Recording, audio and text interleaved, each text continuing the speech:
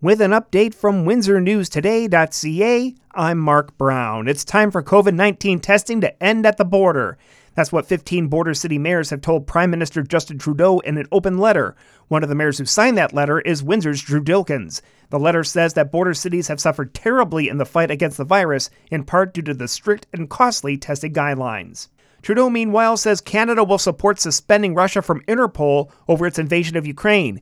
Global News says Trudeau will join allies in dropping Russia from the international policing syndicate, saying law enforcement requires an understanding of human rights as well as mutual respect between Interpol members. Canada has slapped Russia and Belarus with 35% tariffs as the invasion continues. Global News reports that the two countries join only North Korea on the Canadian list of countries without most favored nation trading status.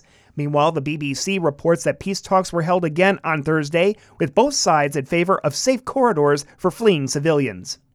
The Windsor-Essex County Health Unit says COVID-19 case rates and hospitalizations are up slightly this week. That's according to the latest epidemiological survey. The health unit reported 88 new high-risk cases of COVID-19 for the second day in a row, and 40 people currently in hospital. You'll have an opportunity to provide your take on what should go into the design of Windsor-Essex's mega hospital. A website is up providing surveys on emergency services, cancer care, the birthing center, and others. You can find the link on our website. The hospital will also host a series of town hall meetings through March and April, providing an update on how the hospital planning is coming along. Windsor police are looking into a series of vandalized bus shelters.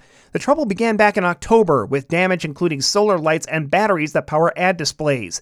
5 bus shelters were hit on February 19th and 23rd. Those locations are on our website. Take a look at them, and if you live or work at one of them, police are asking you to check your security cameras.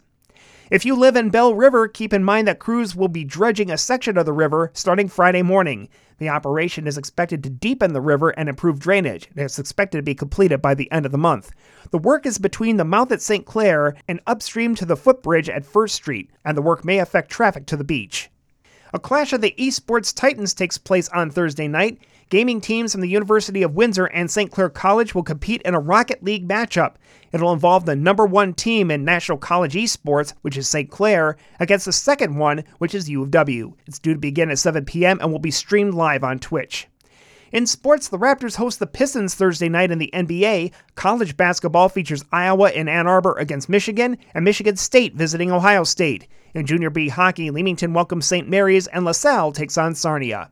Thursday night's weather, clear and -11, feeling like -16. Sunny skies and +2 for Friday, fair and down to -4 Friday night. I'm Mark Brown. For more on these and other stories, go to WindsorNewsToday.ca.